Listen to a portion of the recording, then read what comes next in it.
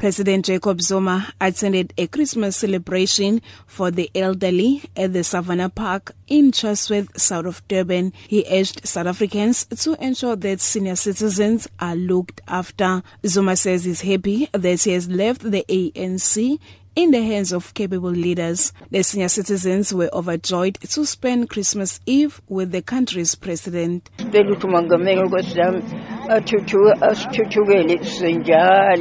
We would like the president to always remember us as the senior citizens, also increase our pension.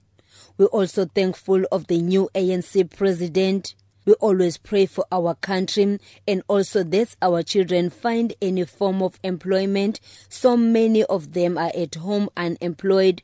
We are happy to have the president with us on the eve of Christmas. President Zuma also wished all South Africans a safe holiday season. I'm Nonkululeko Hlophe in Durban.